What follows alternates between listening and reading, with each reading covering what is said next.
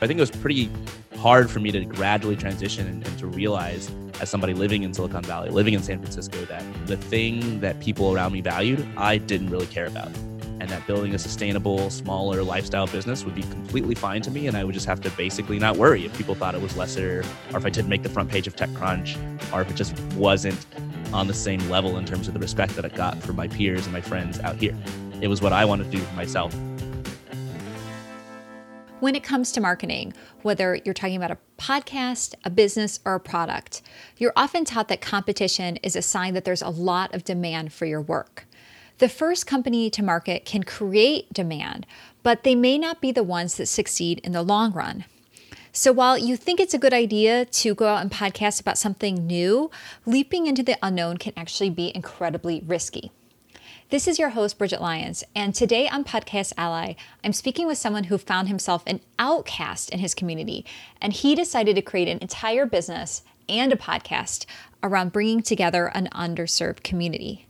Courtland Allen is the host of the Indie Hackers podcast, which grew out of the written interviews he was already creating for the platform indiehackers.com. Then, as now, the concept of building a lifestyle business in tech carried a bit of a stigma. If you weren't going for those big investment dollars, you were definitely a misfit in the tech space. Courtland tried the traditional route. Before launching Indie Hackers, he had graduated from MIT, he participated in Y Combinator, and he spent 6 years trying to build the stereotypical high-growth Silicon Valley startup. It wasn't until Courtland decided to take another path, to build something that he could put online, charge money for, and make enough money to pay his bills, that he really started finding runaway success. Today, the podcast he started for other Silicon Valley outcasts has reached 6 million downloads, proving that Courtland wasn't the only one opting out of the startup grind. Courtland joined me to talk about how he went from reluctant podcaster to host of one of the most influential shows in the startup space. He gives us his number one piece of advice for improving the quality of your podcast and what's next for the Indie Hackers podcast. Let's get into this interview. Courtland, thank you so much for joining me to talk about the Indie Hackers podcast. Before we start talking specifically about the podcast that you host, I think it's important to understand the origins of the site indiehackers.com, which you founded a year before you actually launched the podcast. So could you start us off by taking us back to the beginning and letting us know where your idea for Indie Hackers came from? Yeah. So first of all, I'm happy to be here, Bridget. Thanks for having me. The idea for Indie Hackers really started 10 years ago with my own, let's say, less than fortunate foray into the startup industry. I graduated college in 2009, right at the tail end of the last recession. And I was determined to start my own sort of high growth, stereotypical Silicon Valley tech company. I loved coding. I loved all the stories I was reading about Facebook and Twitter and other startups at the time. So I moved from Boston to San Francisco, and I spent basically 6 years starting companies, raising money, and never really succeeding, never building something that took off in the way that I wanted it to. So at the end of this, I kind of got demoralized. I decided to get some remote contracting work that would allow me to work from home. I was making good money doing that and just kind of tinkering with side projects and just rethinking the last 6 or 7 years of my life. Why didn't any of these companies work out? And I decided to come up with a new goal for myself. My new goal was going to be that I just wanted to build something that I could put online, charge money for, and make enough money to pay my bills, to pay my rent, and just be stable. And then I would figure out where to go from there. I just wanted to take it one step at a time instead of trying to hit a home run right out of the gate. And the problem was I didn't know very many people who were doing this. I had read some stories online, but quite frankly, these small stories of small-time entrepreneurs building internet businesses are not what makes the front page of TechCrunch or any other tech magazine. They only want to write about the biggest companies, the flashiest startups, the Airbnbs and the Ubers, et cetera. So if I wanted to go down this journey, I realized I probably needed to learn from others who had, but the information wasn't out there. So I had to kind of scour the web and talk to people, email people, find whatever comment on whatever internet forum I possibly could that would inspire me. And I ended up doing that, just relentlessly researching and finding all these ideas. I discovered Peter Levels, the creator of Nomad List, and his story was fascinating to me. And I discovered Josh Pigford, the creator of Baremetrics, and his story was fascinating to me. And I was just absorbing all these stories of how these solo developers were building their own online startups. And it kind of clicked to me in a very meta sort of way that other people were doing the same thing that I was doing. They had the same goals, they had the same ambition, they had the same struggle. They couldn't find these stories in a reliable or educational way. And so I thought, what if my startup basically was to create a resource for these people? What if I were to take all these stories, put them in one place, interview the founders, make sure I get the crucial information that everybody needs to get if they want to learn from these stories, and put them on a website? So I did that in July of 2017. I called it Indie Hackers. And within about 3 weeks of launching the site, I had 10 interviews. We got about 100,000 page views our first day live. I got 1,000 people on my mailing list within a week. And it felt like I'd finally built something that worked. Wow. So you went for something that would actually maybe grow a little bit slower, but kind of took off like wildfire from the beginning. Although, I mean, maybe not when you compare it. I think it's so interesting. Actually, when I say maybe not when you compare it, like this idea of the business that you're talking about building is more of this lifestyle business, which tends to be kind of derided in growth circles and things like that. Was that something that you were facing at the time when you started this? Had that derision already started then, or was that a newer concept that's developed later? That was something that happened when I first moved to San Francisco. I remember I got into Y Combinator, which is sort of a high growth startup accelerator program run by a lot of famous founders, and some famous companies that have come out of that, including Airbnb and Stripe, where I work now. And I remember talking to founders there and hearing them deride sort of these lifestyle businesses. Some guy sold his company, I think, for like $1 million, which for me at the time, I was like 23. That was a life-changing amount of money. It still is a life-changing amount of money. And people were making fun of him. They're like, oh, he sold out. I can't believe he did this. He didn't go for unicorn status, et cetera. And I just remember thinking, like, I'm in this bizarro land where everybody's goals, everybody's bar for what success looks like is so high that it's just reached ridiculous proportions. But even then, I think because I was in that environment, I kept trying to do the same thing. I think as people, we just end up being sucked into whatever our culture tells us. If you live in a culture where everybody has those values, you begin to adopt those values. And so I think it was pretty hard for me to gradually transition and to realize, as somebody living in Silicon Valley, living in San Francisco, that the thing that people around me valued, I didn't really care about. And that building a sustainable, smaller lifestyle business would be completely fine to me. And I would just have to basically not worry if people thought it was lesser, or if I didn't make the front page of TechCrunch, or if it just wasn't on the same level in terms of the respect that I got from my peers and my friends out here. It was what I wanted to do for myself. And I think, maybe I couldn't have done that earlier on when I was younger and less mature of a person. Yeah. And I think that the success of the site early on was that you created a home for all the misfits who wanted the same sort of thing that didn't have a place in any of the narratives coming out of Silicon Valley at the time. So. Exactly. I mean, most of the people who listen to the Indie Hackers podcast, you visit the website, are not in Silicon Valley. In fact, most of them aren't even in the United States. They're people who don't have access to capital from investors. They can't really build these high growth startups, but they still like building stuff. They still like creating websites and apps and podcasts and all sorts of things that they want to make money from. And they just didn't have a home, because the only home was basically, if you're going to follow the playbook of these other companies, which they just didn't have the resources or the opportunity to do. And so then the podcast flowed out of this. So when you said you started with interviews, those were interviews at the time that you were posting on the site itself, correct? Which Exactly. You still do. Yep. Those are all interviews I conducted over email. I think I had 70 or 80 of those published to the website, and I would send them out via our newsletter as well before I started the podcast and started doing audio interviews. And I heard an interview which you actually gave to Y Combinator where you said that you were not a big podcast listener at the time that you started your own podcast, and it was just something that your users were requesting. Were you resistant to that idea of starting a podcast at the time? Did you know what you were getting yourself into? Oh, yeah. I did not want to start a podcast. And to be honest, I was already kind of bored with doing the interviews on the website. So my background is in computer science. I have a degree from MIT in computer science. I love coding. I love designing things. I just love building things. And the whole idea of starting an internet business is appealing to me because you can build something, you can code something, and then it just works an infinite number of times for an infinite number of people forever. If I make a change to the Indie Hackers website, it's just there. I never have to make that change again. Whereas putting out content, doing new interviews, sending new emails, recording new podcast episodes every week just seemed like such an endless treadmill grind to me. It seemed like something I was never going to like, that you never finish. And even as your show becomes more and more successful, that doesn't make you more relaxed. That just means there's more pressure. You have more people to please. It's more of a big deal if you miss a week. So I was pretty resistant to it early on. And when people started asking for a podcast, which they literally started asking for from the very first week that I launched the website for Indie Hackers, I found every reason I possibly could not to do it because I didn't want to get on that treadmill. Oh my gosh. Well, how do you feel about that now? Let's see. Did you start the podcast? I had this written down. Was it in 2018 then? So you've been 2017. So I 2017. started Indie Hackers in like July 2016. Okay. And I started the podcast. I think our first episodes came out in February of 2017. So it's about 7-8 months after I launched the site. I finally caved and started releasing podcast episodes. How do I feel about it now? Much better. I think once you actually do things, I mean, I've been running the podcast now for 3 years. Once you actually do it, you settle into a groove. It's not that scary anymore. I no longer hate the sound of my own voice.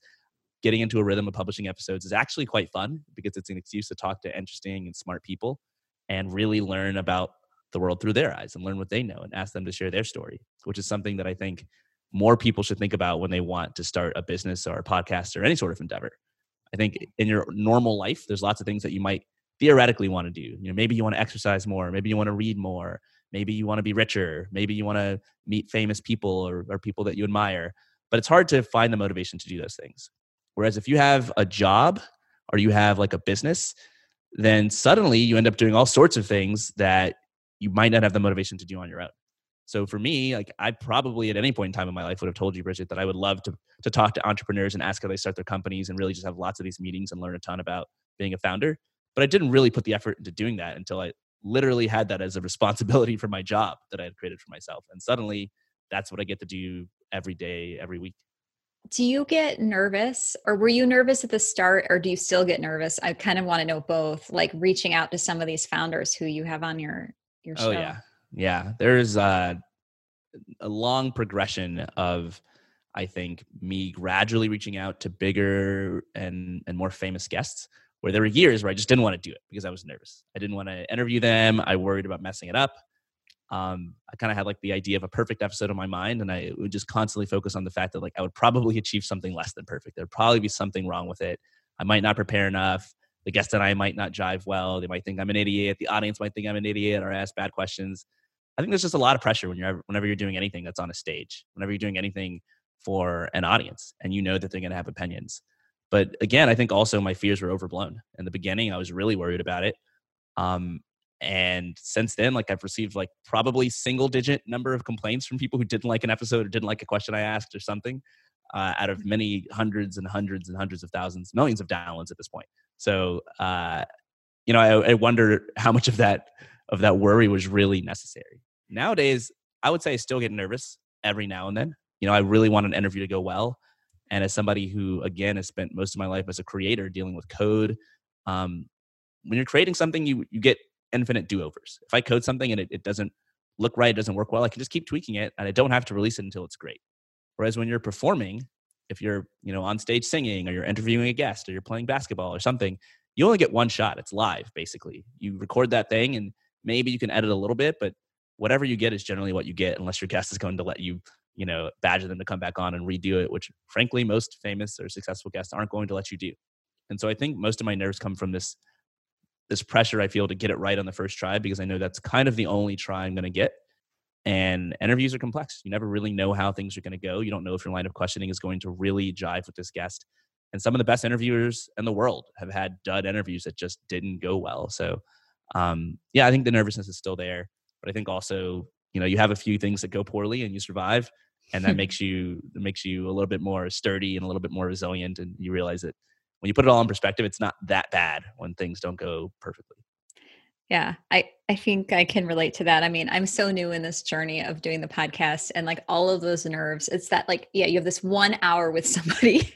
That's it. That's all you get. You just really hope that you'll get it right. And that it's not even about you, right? It's about like, is the audience going to get this? Or like, for me, I'm always like, am I going to lose them? Like, are they going to understand where we're going here? Just get totally lost in the conversation that weighs on me, which brings me to one of the reasons that I wanted to have you on, which is that you're one of the very few podcasts that I know that does a pre-interview process with your guests.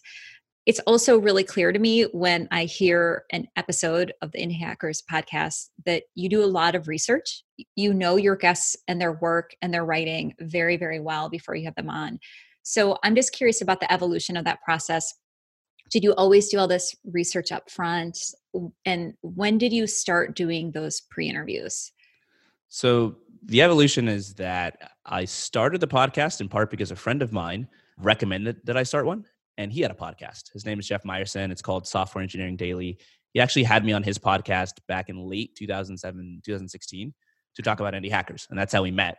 And after the show, we just talked for like an hour, and he convinced me to do what everyone else was trying to convince me to do, to start a podcast. And he gave me some tips. And the biggest tip that I remember him giving me was prepare. He said, for Christ's sake, prepare. So many people start podcasts. They don't know anything about their guests, and they just ask the most generic questions that anybody could ask. And I think it's disrespectful to the guests, but it also results in just less interesting content for listeners because the guest gets bored. They're getting these generic questions. They can tell the interviewer didn't prepare. And so they just don't put in as much effort. So I think from the get-go, I've always thought that in order to put out a good interview, you really need to know about the person you're interviewing so you can tailor your questions to what they're going to say. But beyond that, I didn't really know very much about how to do a podcast. Like you mentioned earlier, I just didn't listen to very many podcasts. And for whatever reason, I didn't feel like doing a whole bunch of research and reading books and blog posts about how others were doing it. So I just sort of blazed a trail. And I realized a few things after, a year or so of doing the podcast. Number one, probably the most important thing for any interview episode is just the guests themselves. It doesn't matter how great your questions are. It doesn't matter how much you prepare. If you have a really good guest, they're going to be easy to interview. And if you have a really bad guest, they're going to be really hard to interview. And I realized that the best way for me to figure out if someone's going to make for a good interviewee is just to talk to them, just to get on the phone with them and talk to them and basically try out a mock interview before we actually do the live interview. Because oftentimes during a live interview, I'd be adjusting myself to try to figure out how do I interview this person. For example, if I talk to somebody who's extremely long-winded, well, I'm not going to get that many questions in. So I can't ask small fluff questions or conversational questions because they're going to talk for 10 minutes about that. What I need to do is ask really incisive, sort of the big questions that everybody wants to hear the answers to because we're not going to have time for anything else. Well, it really sucks if I don't figure that out until halfway through an episode when I've already wasted a bunch of time talking about the guest's background and we haven't even gotten to like my list of real questions because every time they talk, it's 15 minutes, So I think the pre-interview helps me vet who should come on the show and also helps me figure out how to interview someone once they've come on the show, what they're excited about, what they'd like to talk about, and where I should focus the bulk of the real interview. And that didn't really start until, a year and a half into me doing the podcast. I love that idea. And I will say, because I've been on the other side of the table pitching guests to podcasts for, 6 years now. And starting this show was the first time where I'd ever understood exactly what it felt like to all of a sudden find yourself with an hour to interview somebody that you haven't met before. It's tough. And it is really tough and really nerve-wracking. And like one of my early guests is just somebody that a team member of mine met at the conference and connected with me with. So like very tenuous connection. And when I think about what you're doing with a pre-interview, I just think about how useful that would have been to prepare. It's nerve-wracking. So I just really like that you do that. And I think that I've always thought it was a very smart thing to do and something that not a lot of people take the time for. And I think this is a good time to establish sort of the size and the reach of your podcast because you do have, I think, one of the more influential and prominent podcasts in the space you're in for sure. And so clearly people are getting a lot of value out of it. Can you share some of those numbers of, how many people are listening and tuning in to the podcast each week? Yeah, I would love to share. And I'm glad you asked because I'm constantly trying to figure out how to grow my podcast and improve it. And I'm constantly wondering, who should I be taking advice from? Who should I listen to? And generally you want to listen to people who are just a few steps ahead of you or one step ahead of you, which is really hard to do in the podcasting world because nobody shares their numbers. You have no idea how many downloads anyone's getting, what they know, what they don't know, et cetera. So I'm happy to share my numbers. I'm looking at my stats right now. So the first episode was released Thursday, February 16th of 2017. So about 3 years and 2 months ago. Since then, we've had 6.1 million total downloads, which comes out to I think we had like 158 episodes or something. So about 40,000 downloads per episode. Do you have any idea of like how much Like, were there any big moments of growth for the show? I've heard some people talking about, the reason I ask this is people have been talking to me lately about the fact that like there's this idea that the number of people you have in your first batch is kind of what you get stuck with forever. I've heard a lot of people saying like what you launch with is what you have. And I'm wondering if that was your experience or if you've had like big growth moments throughout. I mean, when I look at my graph, it's basically just a very linear progression. So for like the first few months, if I look all the way up to let's say like September of that year, so 7 months after I started the podcast, sort of average days, it was getting around 2,000 downloads. And the first few months, it was getting around 500 or 600 downloads a day. By the next year in 2018, it was getting around 4,000 or 5,000 downloads a day. You know, the peak, it's getting around like 6,000 or 7,000 downloads a day. So it's constantly been going up. I don't think I've ever been sort of stuck with the initial audience, but there are times where it goes down. My graph is not only going up, and I can see the little spikes where I release new episodes, and the times where it goes down are the periods where there aren't spikes. The periods where I got lazy or distracted or I took a break and I had weeks go by without a new episode. That almost always resets the downloads to some period like months before.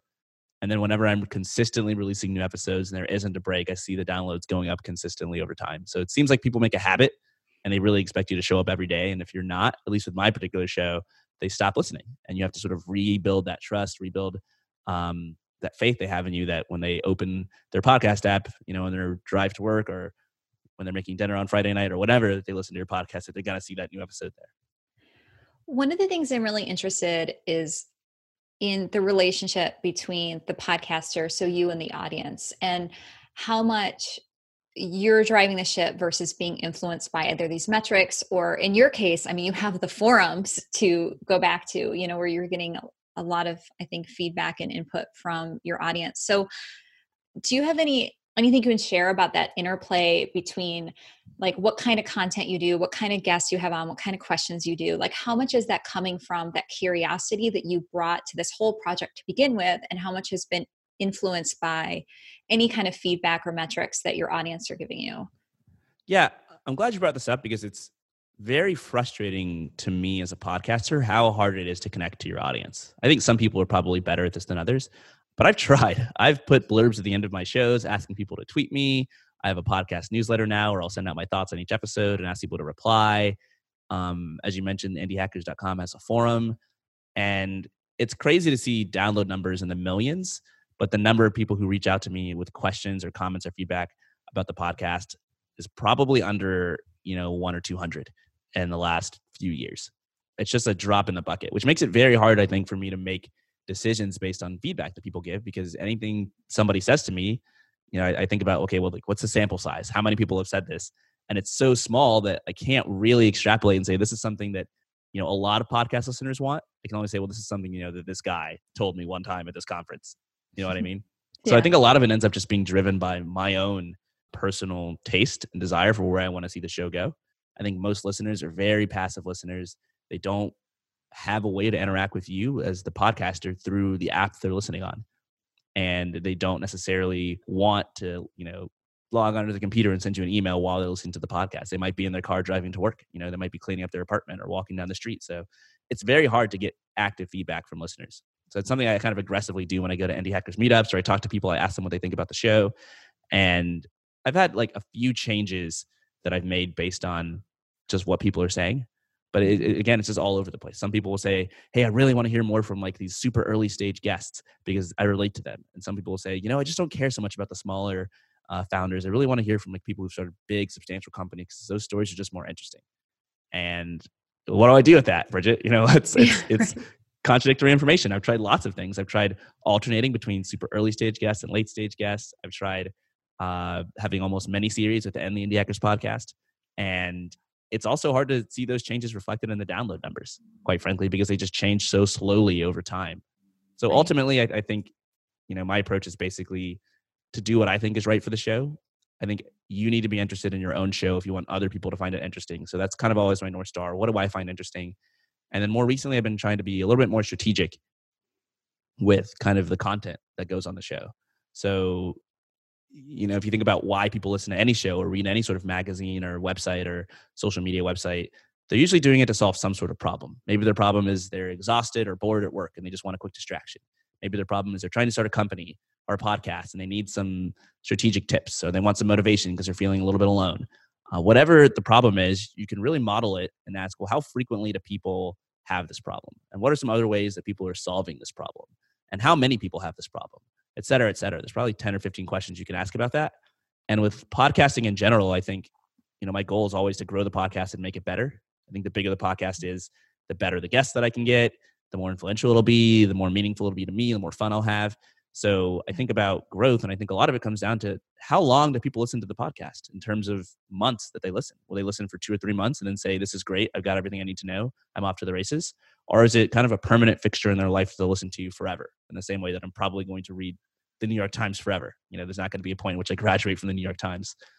And so I think, as a result of thinking about that a lot recently, I want to do a little bit more current events, a little bit more news in the podcast, a little bit more discussion of what's relevant in the modern day, because people always want to solve that problem of figuring out what's going on in the world around them, and have that be mixed in with some of the more educational, evergreen episodes. But I'm not quite convinced that anyone wants to listen to 500 episodes of founders telling their story from beginning to end. After 30 or 40, you probably get the idea and you've heard enough.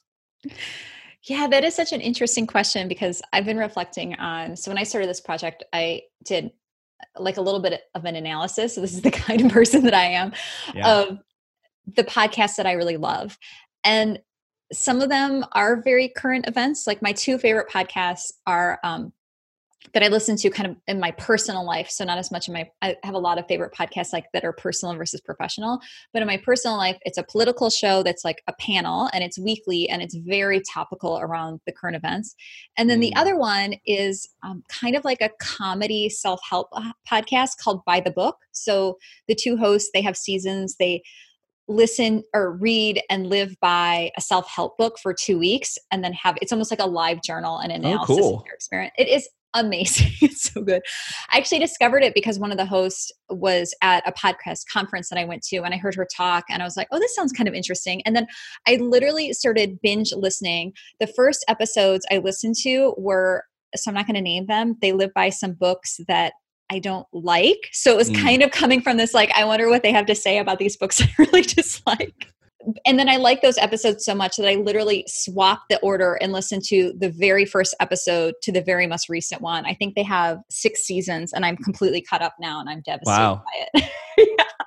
Yeah, that's such a creative idea for a show. Yeah, but it's like one of them is very topical and timely, and the other one is more timeless, but they do talk about what's happening in their lives in the moment. So I think that's something that a lot of podcasters are grappling with. And then you have this issue where if somebody does like your show, then are they going to go listen to the back catalog, and how relevant are those episodes going to be? Like the political one, if I fall behind, I'm only going to go about 2 weeks back, because if I go any further, it's old news. It's I think it's a really interesting tension that you have to come up with, because they live on these platforms.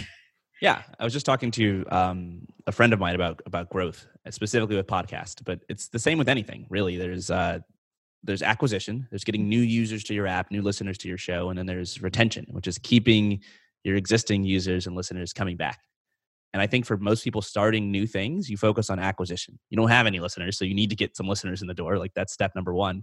But once you figure that out, for example, if you produce a show that people really like listening to and they're sharing it with their friends, or you're going on other podcasts and talking about it, you're getting listeners that way, or however you're getting listeners, you need to start focusing on retention a little bit, because ultimately, if people don't keep coming back and listening, then your numbers aren't going to grow and you're not going to get the kind of audience that you want. So it depends on your goals. I mean, obviously, if you don't care that much about numbers, it doesn't matter. But if you do, and I think this is sort of the point the Indie Hackers podcast is at, I really need to think about what keeps people coming back. Why do they want to listen to that 150th episode? Will they listen to the back catalog or not? Is that important to me, et cetera? So I think these are really interesting questions to ask. And it's, listening to the 2 shows you described, one of them seems a lot more entertainment based. One of them seems a lot more news based. I would guess that, if we were to come back 3 or 4 years from now, you'd probably still be listening to the news show, and you might be listening to the By the Book show, but I'm not sure, right? You might have some other thing that's replaced it for entertainment purposes. It's hard to say. It's an interesting comment. I'm going to put a pin on that. Yeah, we'll see. I'll check in with you in a few years. Like boomerang that 4 years later. I know this. In a few years, even if you're not listening to the news podcast, you will be getting your news from somewhere. Right. never going to get to a point in your life where you stop getting the news. But Right. there is a point in your life where, like nobody takes calculus 15 times. Right. Eventually you've learned what you need to know about calculus and you graduate and you move on to other things. Yeah, that's a great point. Well, one of the things I've also been interested with you is how important has the podcast become for Indie Hackers, the company as a whole? So, and one thing we haven't even touched on is that, like, right after you launched the podcast, you got acquired by Stripe, or you got the email from Stripe saying they were interested in acquiring you. And so there's a sense of like, with a lifestyle business, that aspiration you had, there's not an end game in the same way there is with these rapid growth companies where you're looking for an exit. And so I guess like it's all mixed up to me where I'm like, okay, so what's kind Mhm. of the goal here? Is it the same as it was when you started to have this company that is this amazing resource and is kind of sustaining you? Have those goals changed? And then how does the podcast fit in? So that is a massive question. Yeah, yeah. I mean, I think your goals are always changing and shifting over time, Yeah. and that's healthy. It keeps you interested in what you're doing, and it's also a sign of progress. And my goals in the beginning, honestly, they were super selfish. And I tell people who I meet at Indie Hackers meetups and on the forum, like it's okay to have a selfish goal, at least in the beginning as a business owner. My goal was I just wanted to sustain my lifestyle. Like that's it. I didn't want to have to get a job.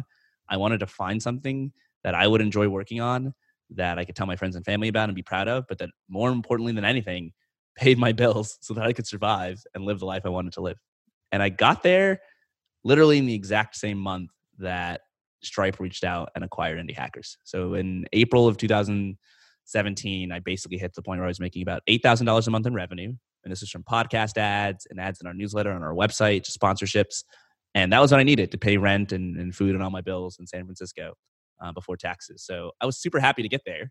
And my plan was, once I get there, I'm going to rethink the purpose. How do I change Indie Hackers to make it more impactful for others, more impactful for myself? But first, I need to be able to pay the bills. I never really had that phase because Indie Hackers was bought by Stripe. But I think with that came another change in our goals. So Stripe is an online payments company. Generally, if you're paying for something online from some sort of app or startup, there's a very high percentage chance that they use Stripe to collect their payments. Yeah, I mean, we use Stripe at my company. Exactly. And before Not Stripe, it an was a ad, nightmare. but you know. Yeah, yeah, not an ad, but like Stripe's awesome. You should use it. Yeah. Stripe is huge. They dwarf Indie Hackers in terms of like the impact they've had on the global economy and people who recognize them. Indie Hackers is just a drop in the bucket when Stripe bought it. But the founders are very visionary guys. And, for them, they really wanted to see what Indie Hackers could become. They thought it was the coolest thing in the world. And in a lot of ways, they saw potential in it that I didn't see myself. I was, Mhm. in the dirt every day on my hands and knees trying to figure out where my next sponsor is going to come from and trying to clear my email inbox and trying to fix bugs on the site.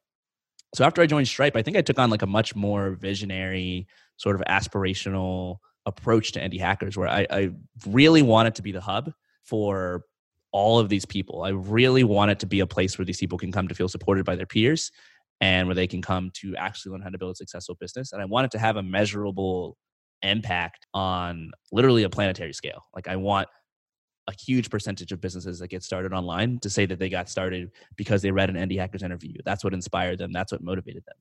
And I've been fortunate enough to recently on the podcast start interviewing like many guests who Yeah. hadn't started a company before Indie Hackers existed and said, oh yeah, my start was because I read about this thing, because I read this interview, et cetera. So that's kind of what drives me. And I think the podcast plays a crucial role because it's the most human part of Indie Hackers. If you go to the website, you read the forum, yeah, it's all helpful and it's great, but you're not talking to people, you're not hearing stories. And I think a lot of the motivation, a lot of the fuel that drives Indie Hackers and that drives people is just inspiration. And it sounds cheesy and corny, but I've become a fully fledged believer that inspiration is just so underrated. People hear a story from somebody that's similar to them, somebody that maybe grew up in similar circumstances or has the same skill set of them as them, and they hear this person doing something amazing, and that serves as a catalyst for them to try doing something amazing in their own life.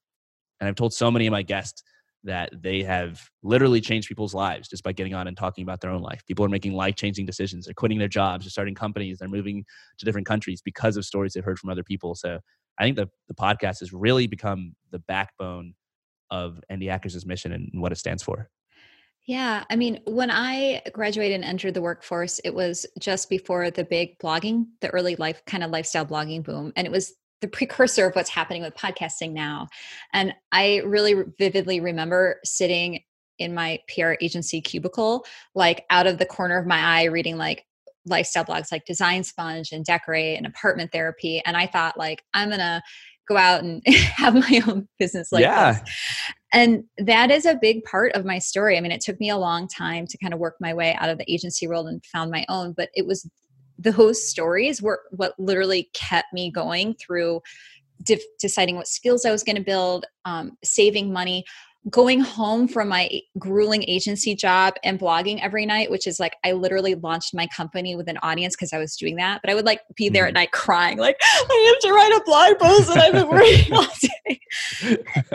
And like you talk to podcasters, and it's a lot like that too, when podcasts start as a side hustle, you know, when people are thinking about where they're getting their inspiration. And it can be everything from like my husband and I bought like a little camper that, so we're recording this in the middle of the pandemic, so it's been put on hold, but we bought a little camper to like go travel the country in, you know, and there's podcasts like the RV Entrepreneur, or there's podcasts like yours, and they really, I think, help people keep going when they want to make this transition and see that these alternate ways of living and creating a path are possible. I think it's really important. Totally. And it just goes back to what I was saying earlier, that no matter what you create, it's usually solving some sort of problem for people, oftentimes multiple problems. One of them might just be the motivation to keep going. Like, people tell me that all the time. Oh, I like the Indie Hackers podcast because my startup is hard right now and I need to hear some stories of others who are struggling through it. And like, that helps me keep going. Sometimes it's education, sometimes it's entertainment, sometimes it's news, sometimes it's all of those. It's a rare case that I find somebody who's doing something creative and doing something inspirational who wasn't inspired by a story they heard or a bunch of stories they read about or others who kept them going in the very beginning.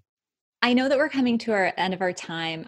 I have a sort of off the wall question, but I'm curious. Are you still coding? You talked about how much you love coding and putting products out there. Do you still code on the site?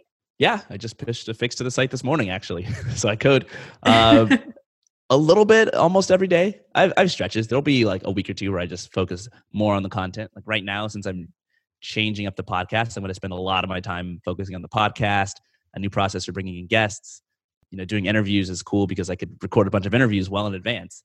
Doing more topical episodes is harder because you kind of have to talk about things that are recent, which means you have to record episodes right before they come out. So you can't build up like a months long backlog. So I'm trying to figure out how to do that without driving myself crazy.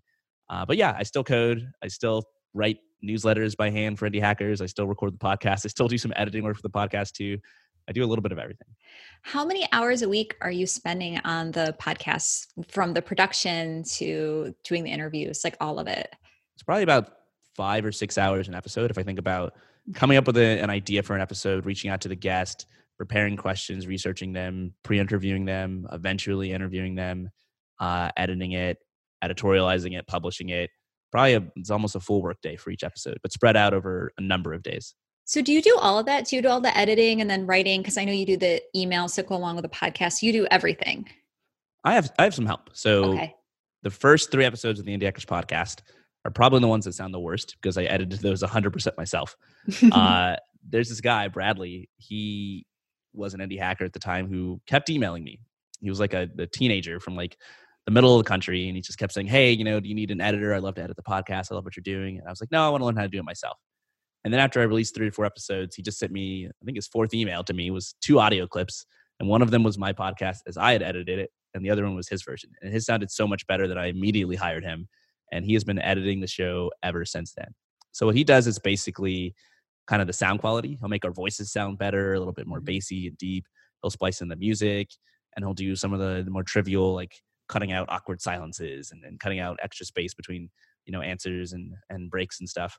Whereas I'll still do one editing pass before that.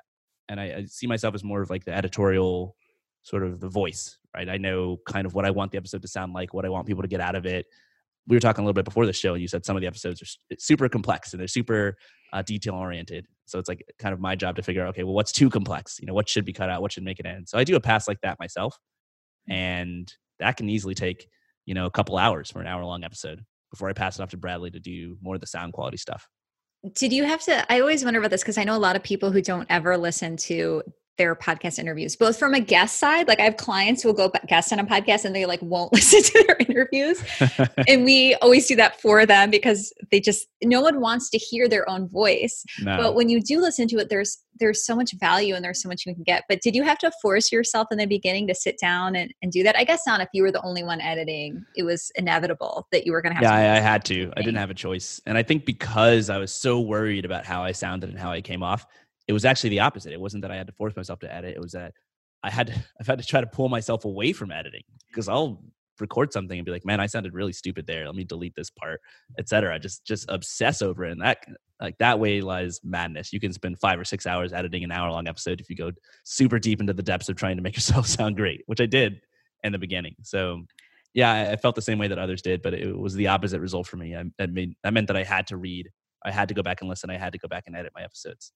Well, I am going to be really curious to hear how the podcast evolves as you go into more topical content. We may have to do this again when you've had a little experience. Yeah, we'll that. see. We'll see what happens. Hopefully I don't mess it all up. Well, it is just such a different kind of production process. Like you said, you can't batch episodes ahead, too much, and it's got to be right on time, and it's a whole extra layer of complication. So I wish you so much luck with the process. Is there, as we wrap up, any sort of closing advice that you would give to another podcaster who is working on their show, working on their content, anything that you think has really helped you that you've learned through your own show? Yeah, I would say, the most important thing is not to quit. It's very easy to quit. The vast majority of people I've ever met who told me they're starting a podcast stopped doing their podcast after the first season, the first few episodes, because it's a lot of work. And my biggest tip for not quitting is, number one, admit to yourself up front that it's going to be hard. It's going to be a slog. You're going to be putting a lot of time and effort into episodes that very few people are going to listen to in the beginning, but consistency is the key. And if at all possible, start a podcast that you're really genuinely interested in. I think listeners can tell when you're not interested, and they won't be interested if you're not. And also, if you're not interested, you're just going to quit. You're going to get bored. It's not going to be worth it a few weeks into it. So that's my advice. Do something that you love and stick with it, even though it's hard. Yeah, it is shocking once you get into it, the amount of work that can go into even the simplest It's a lot of work. Concept. So I think that's really, really good advice. Well, thank you so much, Courtland, for joining me. And everyone listening, I hope that you will check out the Indie Hackers podcast. You can find that at indiehackers.com/podcast, or of course, subscribe and download the episodes wherever you like to get your podcasts. So I do recommend that you go listen to that and get some context for this. You'll be able to hear all the research and the work that Courtland puts into his show. And there is a topic there, whether you're an indie hacker or not, I think that you'll learn from. I regularly get amazing flashes of insight. So thank you so much, Courtland. Thank you, Bridget. That's a wrap on my conversation with Courtland Allen. I hope that you enjoyed that conversation as much as I did.